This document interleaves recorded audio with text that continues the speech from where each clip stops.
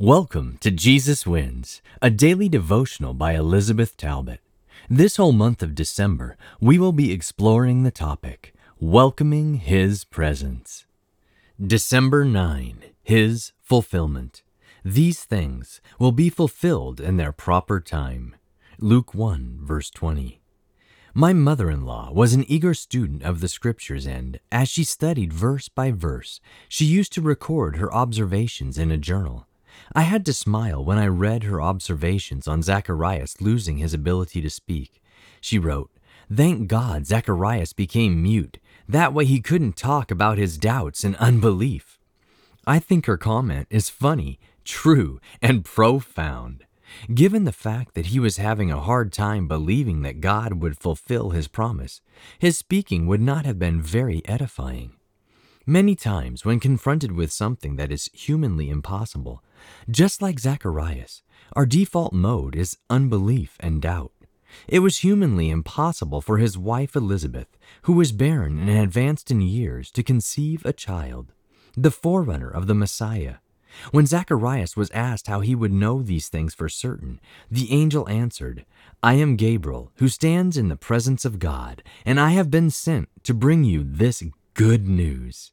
And behold, you shall be silent and unable to speak until the day when these things take place, because you did not believe my words, which will be fulfilled in their proper time." Luke 1, verses 19 and 20.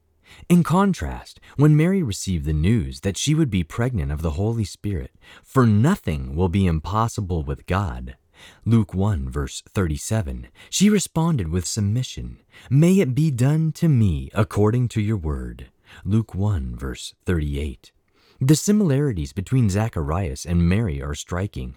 Both were visited by the angel Gabriel. Both had obstacles for childbearing and were wondering how this could happen.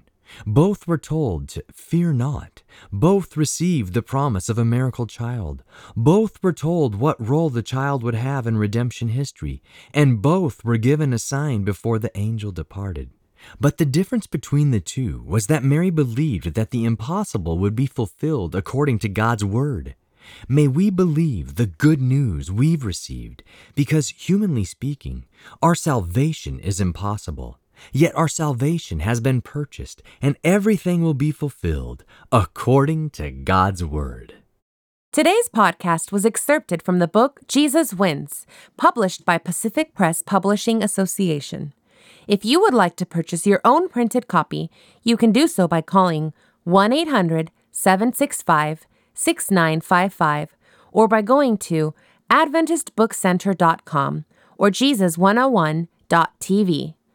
From all of us at Jesus 101, thanks for listening, and remember, Jesus wins!